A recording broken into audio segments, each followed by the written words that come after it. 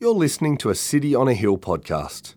We'd love you to use and share this podcast, but please refrain from editing the content without permission from City on a Hill. If you'd like to know more about our church, or if you'd like to donate to the work of City on a Hill, please visit cityonahill.com.au. Good morning.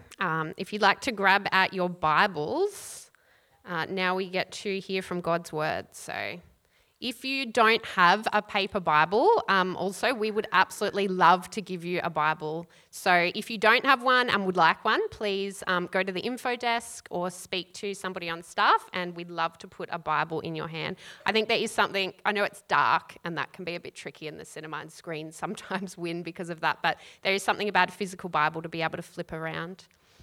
So we'll be reading from 2 Corinthians chapter 8, verse 1 to 15, and then looking at chapter 9, verse 10 to 15. We want you to know, brothers, about the grace of God that has been given among the churches of Macedonia. For in a severe test of affliction, their abundance of joy and their extreme poverty have overflowed in a wealth of generosity on their part.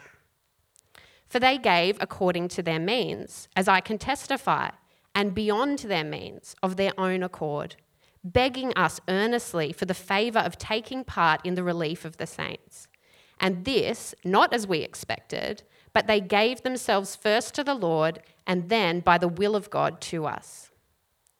Accordingly, we urge Titus that as he had started, so he should complete among you this act of grace.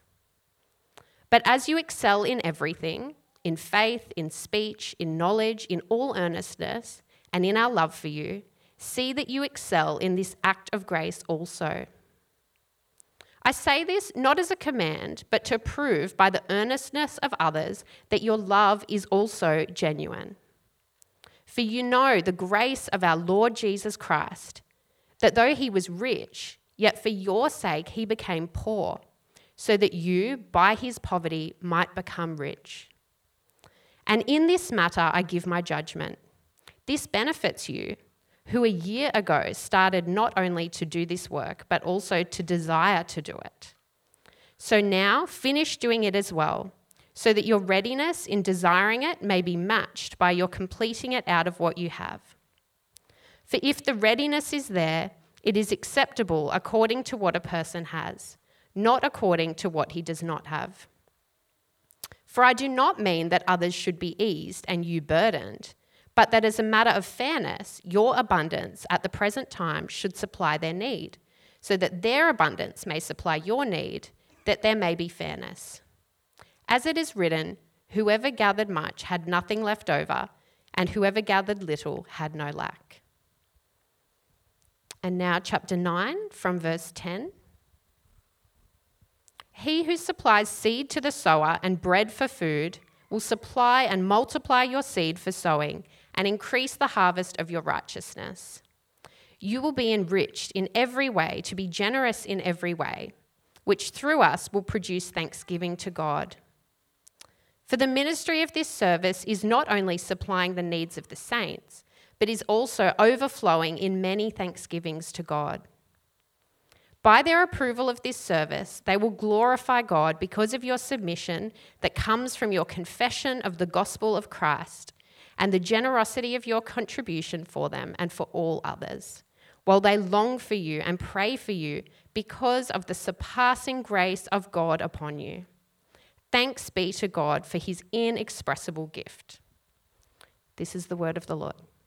Thanks be to God. I thank you, Sarah. Good morning, church.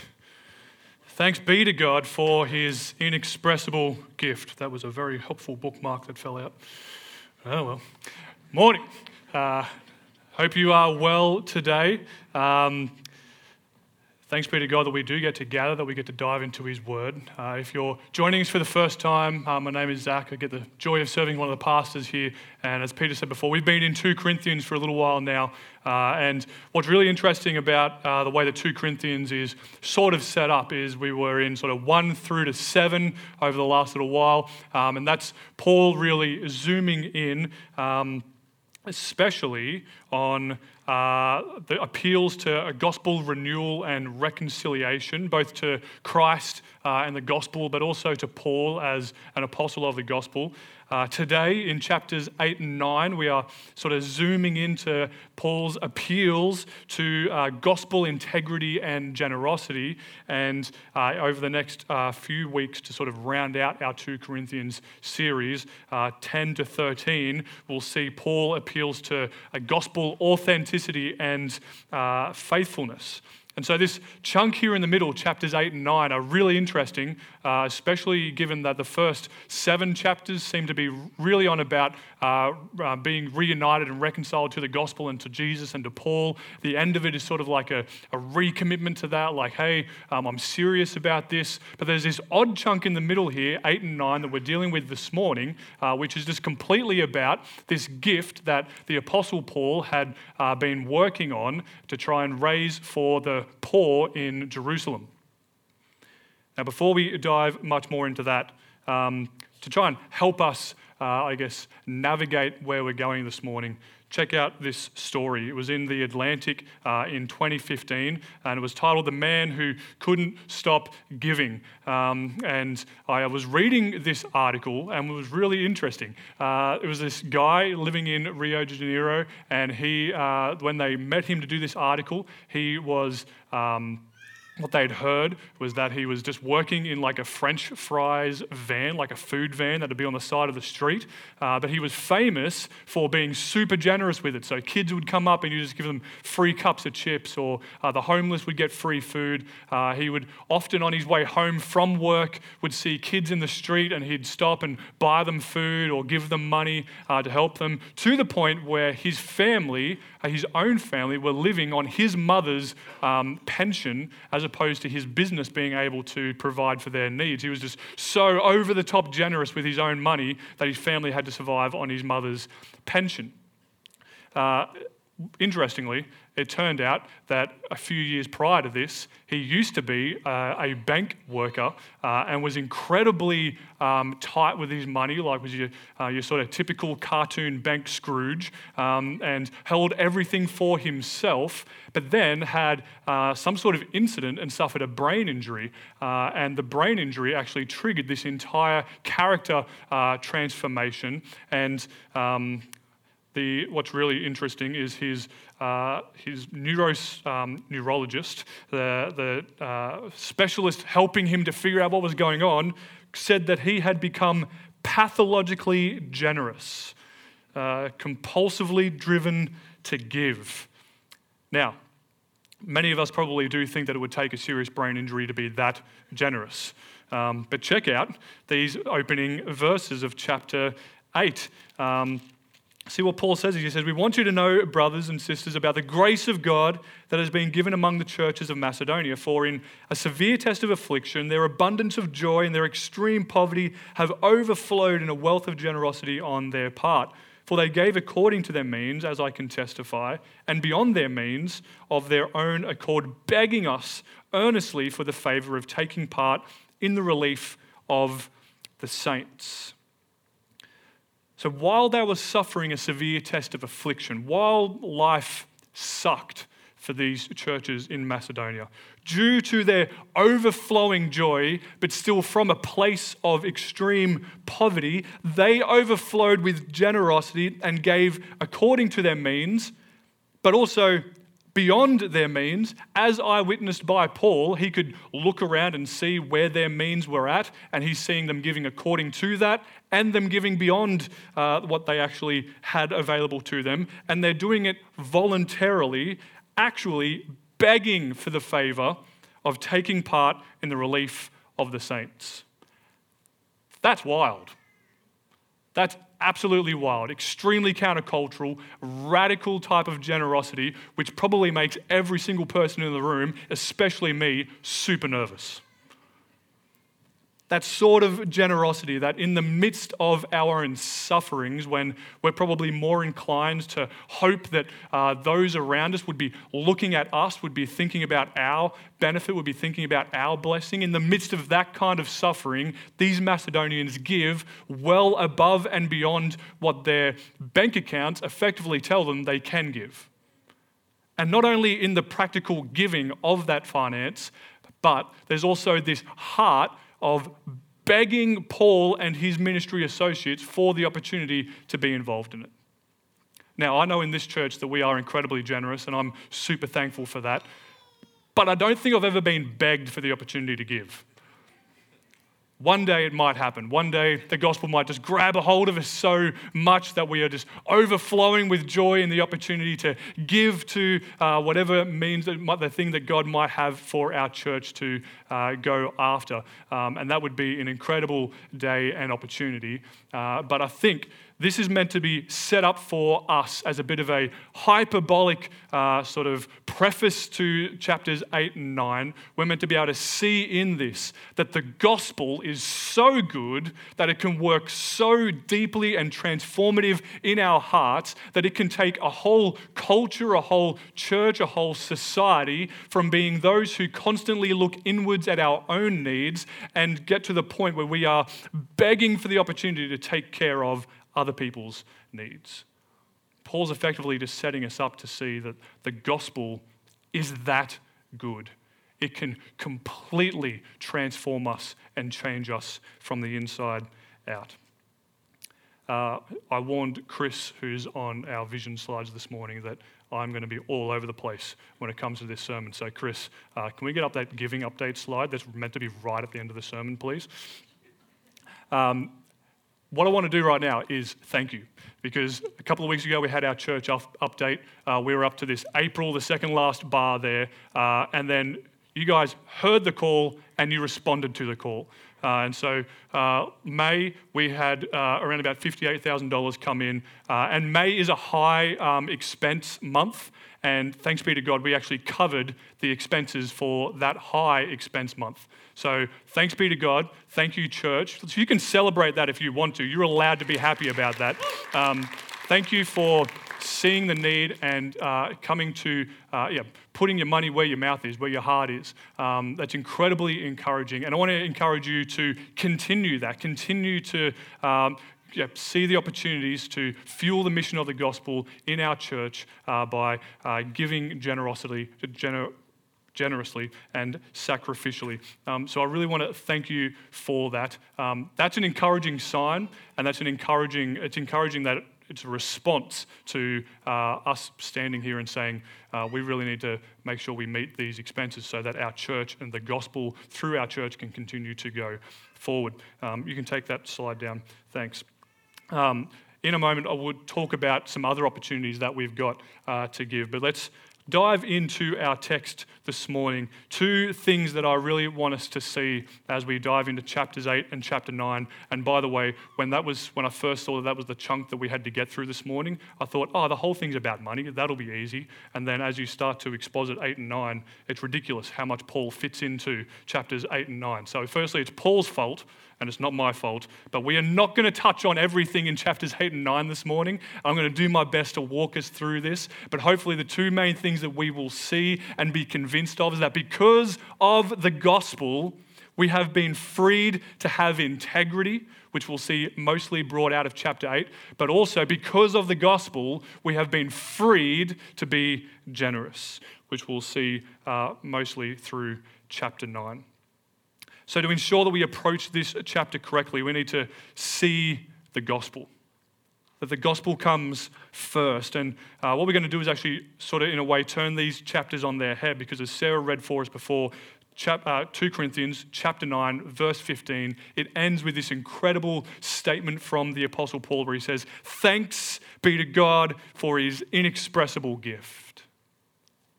We can't talk about anything else this morning before we jump in and remind ourselves, or if you're here for the first time, or maybe you're not used to coming to church, maybe you've never heard the gospel clearly before, we can't go any further talking about anything else until we have clearly re-articulated the gospel this morning. And so that's what we're going to do. If we remember from the last couple of weeks, Paul is actually speaking to those, as we saw in chapter 7, those who have repented, those who have turned from their sins and have turn to Christ by trusting in the finished work of Jesus. And now in chapters 8 and 9, he's going to call the Corinthian Christians to have integrity to their commitments and to show how that because of the gospel, they are free to be generous.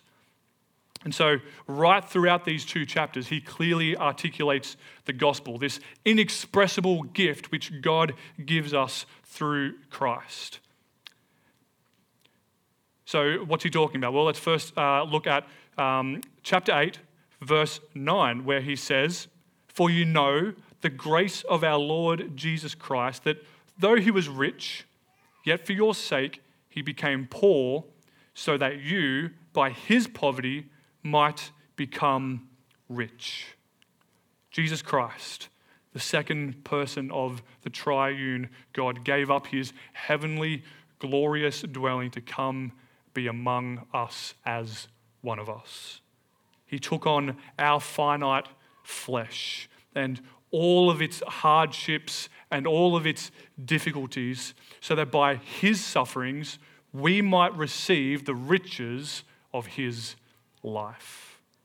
Now, these are not earthly or materialistic riches, but the riches of his righteousness, his right standing before the Father, so that we too now can have right standing before our good Heavenly Father and be seated at the table as a son or daughter of the Almighty, an heir, one who inherits all the riches of heaven in eternal life. And then he affirms this again in chapter 9, verse 9, where he is quoting Psalm 112, verse 9. He says, "He has distributed freely, he has given to the poor, his righteousness endures forever." And this is why Paul can so confidently call the Corinthians and you and me today to live with integrity to our commitments and to live generously towards others around us, because we have all that we need in Jesus. And this is God's inexpressible gift. And this is why Paul can be so confident in calling the Corinthians and us out. And so this morning, before we dive any further, let's think about what is this gift for the Jerusalem that Paul is carrying on about. There's a bit of a slide there to show that scholars seem to agree that this is actually the second campaign or collection for the poor in the Jerusalem churches. And so, as you can see here, Paul and Barnabas, it's reported in those chapters up there, they went with Judea with relief funds. And then Paul came before effectively what's called the Jerusalem Council, and the Apostle James and others there were sort of discussing whether the gospel was really good news for the Gentiles, and they realized that yes, it is, but also as you go out and as you're preaching the gospel, don't forget the poor. And in particular, don't forget the poor here in Jerusalem, where this all sort of ignited from. And then so they've already taken a gift to that region, and then in response to remembering the poor, Paul then begins this second campaign to bring more financial relief. And so for the Corinthians, he first brings it up to them in 1 Corinthians chapter 16, and now in 2 Corinthians 8 and 9, he's calling them to complete what they had committed to. And he also encourages the churches in Rome to participate. You can read that in Romans. And then in Acts 21, we hear that Paul is arrested. As he arrives back in Jerusalem after sort of doing his third missionary trek, he's collected these funds and he gets back into Jerusalem. And in this really weird scenario, which you can read about in Acts 21, he gets arrested. And so throughout these 2 chapters, we're going to walk through these main points, trying to understand, if this is the generous gift that he's calling these Corinthians to, what does it have to say to you and me today?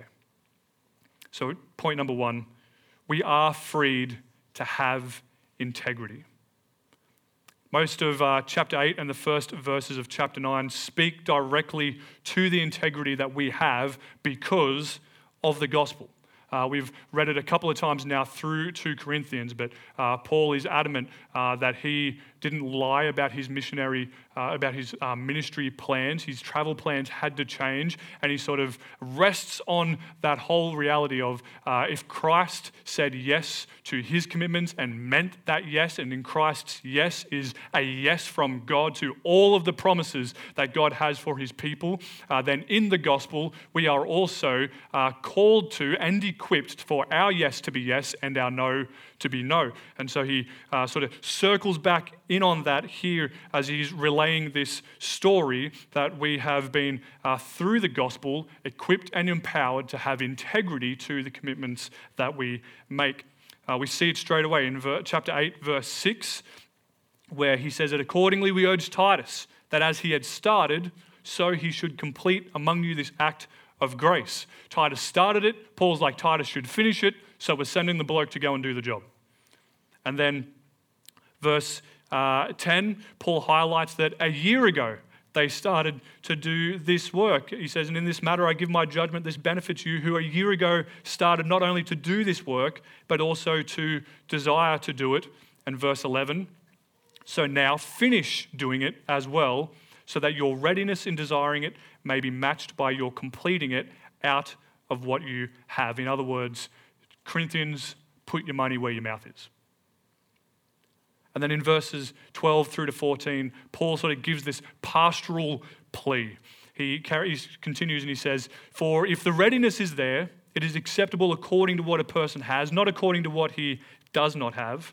For I do not mean that others should be eased and you burdened, but that as a matter of fairness, your abundance at the present time should supply their need, and that their abundance may supply your need, that there may be fairness. So he's trying to show that this is not just a call for the rich Corinthian church to have to give up all of their money so that the poorer churches can continue on and they can exist. But he's acknowledging the fact that in life we have seasons. We have seasons of being wealthy. We have seasons of being poor. In other places in the Bible, Paul speaks directly to this, and that he, in fact, through the gospel has learned how to be content, whether he has much or whether he has nothing, because his contentment is based on the recognition of who he is in Christ, not how fat his bank account is. And so he's trying to pastorally show the Corinthians that while they've got money now, it's actually their duty and responsibility to love their brothers and sisters across the known world and to provide for their means, understanding that there will come a day and a time when they will be in financial need and the other churches around them will be able to supply for their needs. He's trying to make sure that they understand that they're not always going to be rich just because they are now. And they should think about how they're showing and loving and exempling generosity is a good way of opening the door for others to learn and see and then show that generosity in due course. And to sort of back himself up, he goes back into the Old Testament, which is classic Paul and super frustrating for us 2,000 years later who have a really poor knowledge of the Old Testament. But he goes back and he quotes Exodus chapter 16, and he says, whoever gathered much had nothing left over, and whoever gathered little had no lack, which just sounds preposterous and really difficult to understand. And so what we need to do is go back into the Old Testament, which is where my handy bookmark fell out of. So let's all together struggle to get back into Exodus. It's right towards the beginning of your Bible. Exodus chapter 16.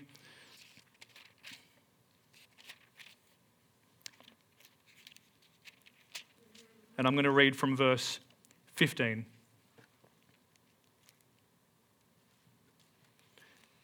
Quickly, some context. The Israelites are in the wilderness. They are hungry. They're whinging to Moses about it would have been better for us to be left in slavery where we were beaten and raped, but at least we got some food. And so now they're out in the wilderness, freed from their Egyptian overlords, but they're starting to whinge about their hungry bellies. And God, in his incredible grace and goodness, sends them manna, which was sort of like a bread-like substance that fell like dew every single morning for their time in the wilderness. And so here, where we come into the story, God is instructing Moses how they're to go about collecting the manna. And so from verse 16, of chapter 16, it says, this is what the Lord had commanded. Gather of it, each one of you, as much as he can eat.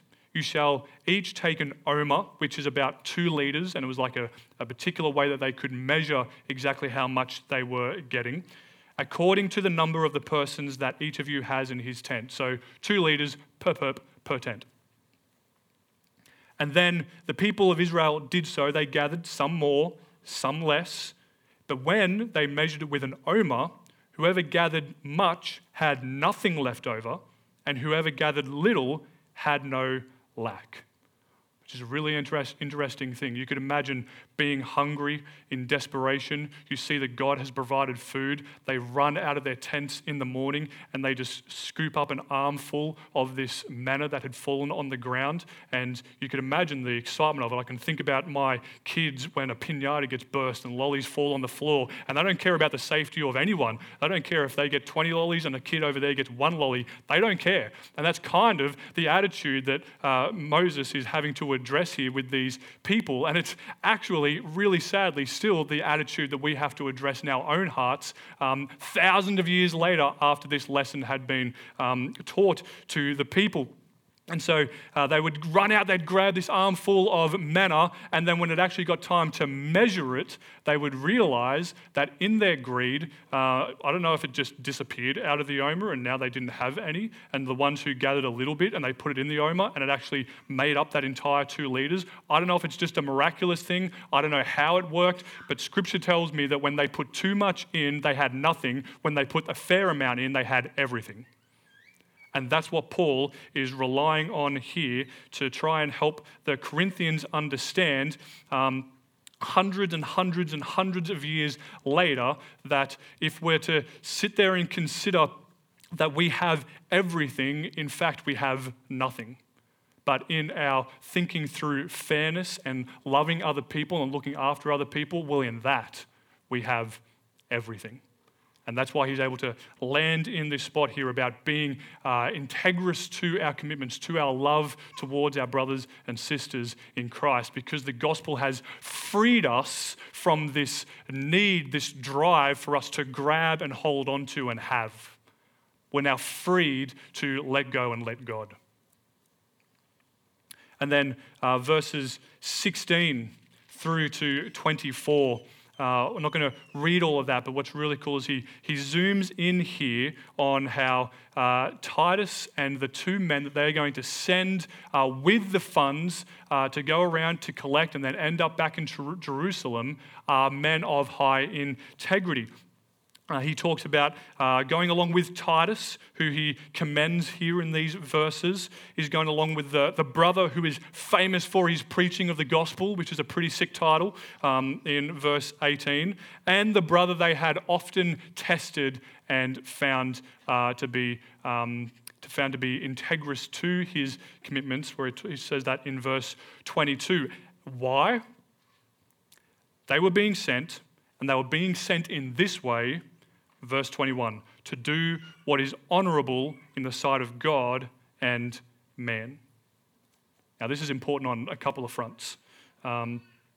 Really, through those verses of 16 to 24 is this strong call to our gospel conviction to integrity. That we would be above board, that we would do things transparently, accountably, and in full view of everyone else, because we know that in the gospel we're freed from having our stuff and holding on to it. So we're not worried about people seeing or understanding that we do have integrity about how we go about our money or our investments or our whole life. It's completely on display for people, and it's a good principle to follow.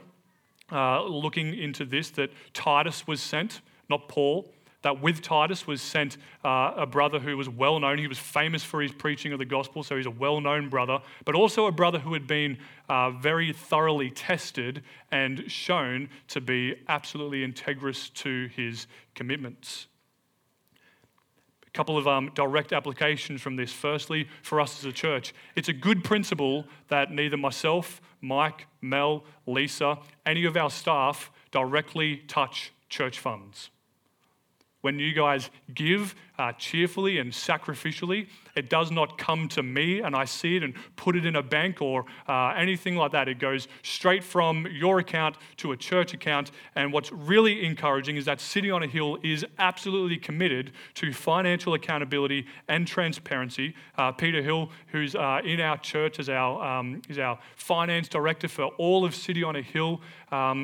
It's his job, so go and talk to him about it. But otherwise, you can see the policies clearly on our website that we take this very seriously, that we take the money that you so sacrificially and generously donate and give to our church, we take it seriously. And so it's not treated with a lack of accountability or transparency. It is very well looked after, and we have worked hard to ensure that. And I realise that what's been happening in the media recently, especially around Hillsong, probably makes what I'm saying right now a whole lot harder to hear.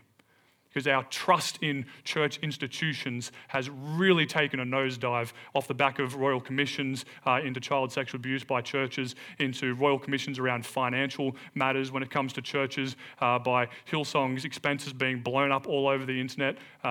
If no matter where you land on those things, at the very least what it does is causes us to be nervous about how people in church, the church in ministry, are handling our sensitive data, our money, and things that we hold dear.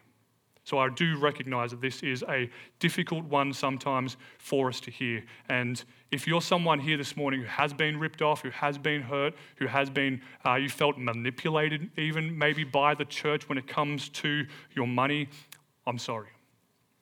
Sorry that the church has failed you so horribly in that way. Maybe it's even been our church.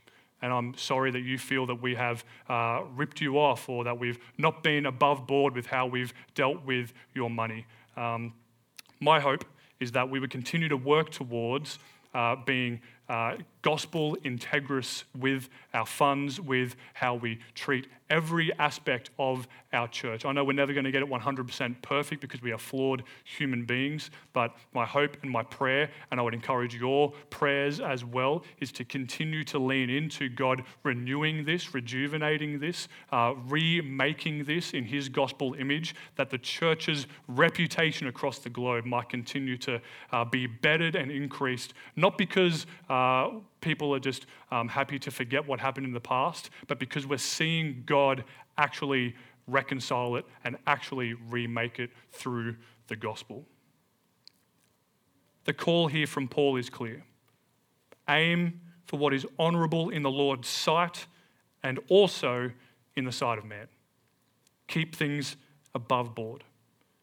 And the second application for this is to our personal lives and to our personal finances also. Are we accountable to our commitments? Do we put our money where our mouth is? Do we put our money where our complaints are?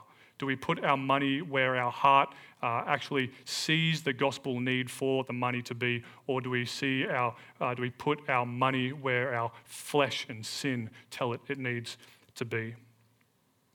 Are we above board with our money, even with taxes, which I know is a sort of one? But do we trust in God's good sovereignty enough that we don't feel like we have to do this with our money and our stuff? But because of the gospel, we can begin to live like this. Paul then continues the conversation of integrity in chapter 9, 1 through to 5. And again, he's highlighting that this gift, it must be just that, a gift. Titus and his mates, they aren't coming to break knees and take funds. Right? If we were going to do that, we'd send Woz. You'd break all your knees. They are coming to receive what will be a willing gift given. So it's not an extraction. They're not going there to make sure that it's pulled out of the church finances or pulled out of their pockets to give to the Jerusalem poor, but it is something that is willingly given and received.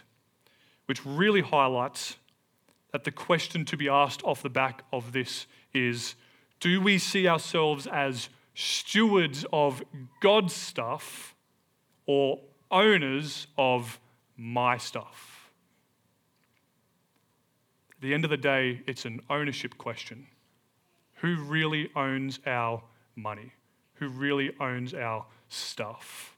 who really owns the decisions for where it goes, how it's spent, where it's spent. I wish I had 2 sermons just on chapter 8 and we could dive into this a bit more, but if our minds can think all the way back to Adam in the Garden of Eden, really what happened there in the fall. Adam said no to being a steward of God's stuff, and in his attempt to now be God said, I'm going to be the owner of my stuff. And ever since, we as sinful humanity have really, really struggled to let go of what we think is our stuff. But at the end of the day, we are called to be stewards of God's stuff. But by the grace of God, in the good work of Jesus Christ on our behalf, by his rescuing us from this obsession with ownership, he restores us as stewards once again in the gospel. We have been freed to have integrity to our commitments, into how we go about our money, but we have also been freed to be generous with every part of who we are, including our money. And this leads me to point 2. We are freed to be generous. 2 Corinthians chapter 9, verse 6 to 8. Paul says that the point is this: whoever sows sparingly will also reap sparingly, and whoever sows bountifully will also reap bountifully. Each one must give as he has decided in his heart, not reluctantly or under compulsion, for God loves a cheerful giver. And God is able to make all grace abound to you, so that having all sufficiency in all things at all times, you may abound in every good work. Paul, in a couple of sentences, brings the gospel reality to bear upon our money. And this has radical consequences for us. I've misread my notes there. It does have radical consequences for us, but it has radical consequences for some of the erroneous, the wrong teaching that has been prevalent in our society for a very long time now. And so let's consider 2 of those errors which I think these couple of verses powerfully rebut. The first is what's commonly known as the prosperity gospel. Effectively, teaching which says that God wants you to be wealthy and healthy.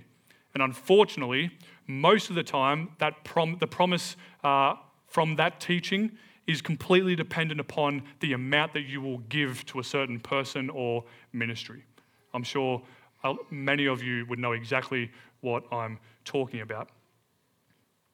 And so therefore, they lean on those words of sow bountifully because you will reap bountifully. Firstly, this teaching completely ignores what has been consistently mentioned so far, even in 2 Corinthians, that the normal reality of Christians in this life is suffering and hardship, and therefore a growing dependence upon God. Let alone ignoring willfully the teaching of Jesus that in this life you will have trouble. It is just crystal clear in Scripture that in this life we're actually not called to be wealthy and healthy. We are called to live whatever life God calls us to, and no matter what amount of money you might try and put on the table, God cannot be bribed. God is not a genie in a bottle. God cannot be manipulated that if I give this amount, he's going to bless me in this way. The reality is God will do what he will do, and we get to live in this beautiful gospel reality that he calls us into that story and takes us from darkness to light in himself. No matter what our day, our situations, our health, our wealth, no matter what any of that looks like, we get the joy of being in God's family. And as he said at the end, that is the inexpressible gift that he's given to us in Jesus Christ. And church, that is more than enough. We can trust what Paul goes on to say in verses 10 and 11, that those who do so generously with their whole lives, what will they reap? A harvest of righteousness, as it draws us to rely on God's giving us all that we need, financial and otherwise, to be a blessing to the world around us. And the other big point that it brings out is that it will produce in God's people thanksgiving to God. The second error that Paul addresses in these sentences is the law of 10%.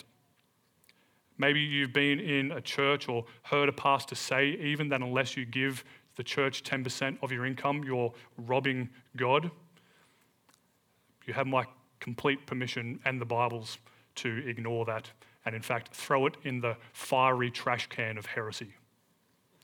Before looking at simply how Paul tears down this argument through the gospel, it's worth noting that the teaching of 10% is even unfounded. If we were going to live according to a law around how much we should give according to an Old Testament principle, it really should be closer to 22%. 10% was never the mark. There were always a whole bunch of other numbers, and if you gave this amount, you also had to give this amount of barley or doves or whatever. It all turned into a percentage of our earnings and our income. And so if you're going to live according to the law, firstly, good luck, but secondly, make sure it's 22% minimum, please. That'd be fantastic for the month of June in our accounts. But thanks be to God that in the gospel we are freed from the law. Now, while this might sound like it's a get out of jail free card, like now I don't have to give anything to anyone because I'm completely freed by the gospel, the flip side is that if we are truly captivated by the gospel, we will give much more than 10% or 22%. We will give our entire lives to the mission of the kingdom of God coming and infiltrating and renewing all of God's creation. Our hearts will be lit on fire for generosity for the sake of the gospel. Verse 7 gives us the New Testament teaching on giving and generosity. Let's read chapter 9, verse 7 again. It says, "Each one of you must give as he has decided in his heart, not reluctantly or under compulsion, for God loves a cheerful giver." When the gospel does its work in our hearts, we are actually set free from our bondage, our slavery, our shackling to greed and to hoarding. And by God's grace, we become radically others-centered. And this is the example of the Macedonian church that Paul uses at the top of chapter 8 to show that just how ridiculously transformative the gospel is in the lives of God's people. That it takes people who, even in the depths of their severe affliction and poverty, are overflowing with joy because of God's gospel goodness to them, and they give well above their capacity to give because they see the way that the gospel is just saying, give it out, don't hold on to it or hoard it. Because ultimately, when you are captivated by God's inexpressible gift of his Son to you and I, we can't help but also be captivated by the truth that God will not let us go without what we need to have to accomplish what he's called us to accomplish. You've only got to go back and think in Jesus' teachings about the fact that a sparrow doesn't really do anything to get its own house, and yet God makes sure that every sparrow has a place to lay its head at night, for lack of a better terminology. And how much more for God's own children will he take care of us? Will he make sure that we are abounding with what we need to accomplish what he's called us to, which is what is sort of landed on here with verse 10. He who supplies seed to the sower and bread for food will supply and multiply your seed for sowing and increase the harvest of your righteousness. You will be enriched in every way, to be generous in every way, which through us will produce thanksgiving to God. I've heard this scripture preached so terribly in my Pentecostal upbringing that would be embarrassing to talk about right now. This is not words saying that God's going to give us everything we want or need so that we continue to increase our own kingdom, so that our bank accounts get fatter, our cars get nicer, houses get bigger, friends get more expensive, clothes get nicer. What God is saying is that When he's called you to go and do something, God will make sure that you have everything available to you to accomplish that call. He's not going to call you to be a missionary overseas without providing your ability to do so. He's not going to call you to be a loving mother and father in a house living in the middle of Brisbane, working 9 to 5 or maybe 8 to 8, whatever it might be. He's not going to call you to do those things for the sake of the kingdom and his gospel going forward without giving you the means for you to go about doing that. He's not going to call this church to reach the city of Brisbane with the gospel without giving us what we need to do it. God in his goodness, God in his sovereignty, the one who truly owns everything and calls us as his stewards to steward things well, will give us all that we need for the gospel to go forward in Brisbane. And it will produce thanksgiving to God. It will produce glory being given to God. It really sucks to hear, but church, the Bible's not about us. Our money's not about us. Our time, our stuff, our energy, it's not about us. It's about God being glorified and people's lives being radically transformed through the gospel, that there might be thanksgiving to him. Now, I have dramatically run out of time, but in a practical next steps, there are some next steps. I'm not going to bother putting them up on the screen or anything like that, but what's really interesting about these chapters is this is not a call to just keep the church afloat by being generous. This is a call to, above and beyond keeping the church afloat, give to those needs of the Jerusalem poor.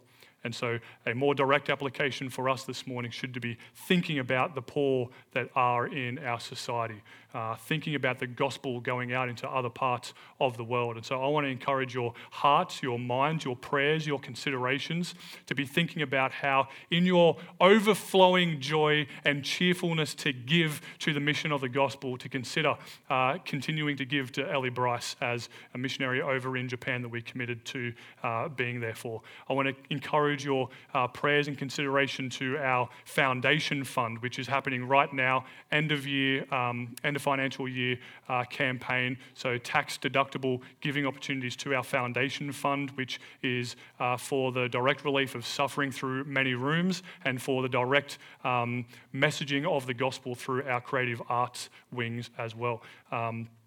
And at the same time, while you hold those two things as great opportunities to give and see people be freed and met with the gospel through those opportunities, don't forget compassion, our partnership that we have with them.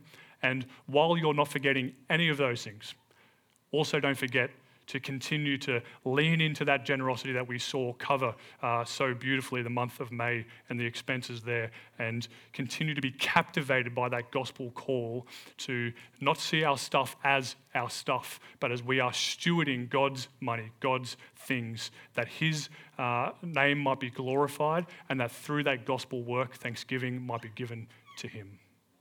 Let's pray. Heavenly Father, we do thank you for your word. Thank you that it, firstly, so powerfully reminds us of the gospel work that you accomplished for us through your Son, Jesus. Thank you that your gospel is not just giving us a ticket into heaven, but it is completely transforming and renewing who we are from the inside out. That every part of our lives, all of our motivations, our priorities, our everything would be pointed and orientated to who you are for your glory. Father, I pray that we would each take this call from the words in 2 Corinthians this morning seriously, that we would recognize that because of your inexpressible gift to us, we have been freed from being shackled to the fear of not having enough. That you have given us all that we need in your Son, Jesus. And so we can be completely free to love our brothers and sisters in Christ and provide for the needs of the many around us.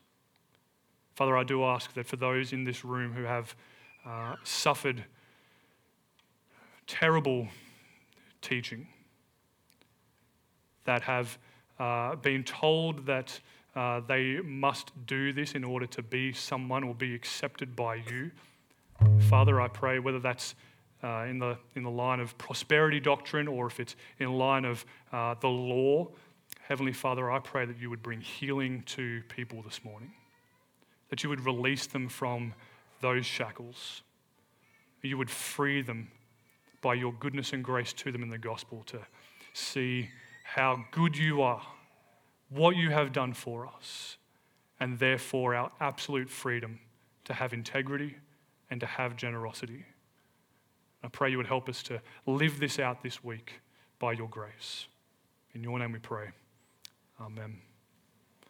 And church, I know that in some of those things there's some heavy stuff, there's some challenging stuff, and so I want to encourage you. We're going to have Heather and Andrew and myself available in the middle here. If you want to come and have prayer or just talk through any of that, please do that during these songs. But let's stand and respond to God's word in song. Thank you for listening to our podcast. If you'd like to know more about our church, or if you'd like to donate to the work of City on a Hill, please visit cityonahill.com.au.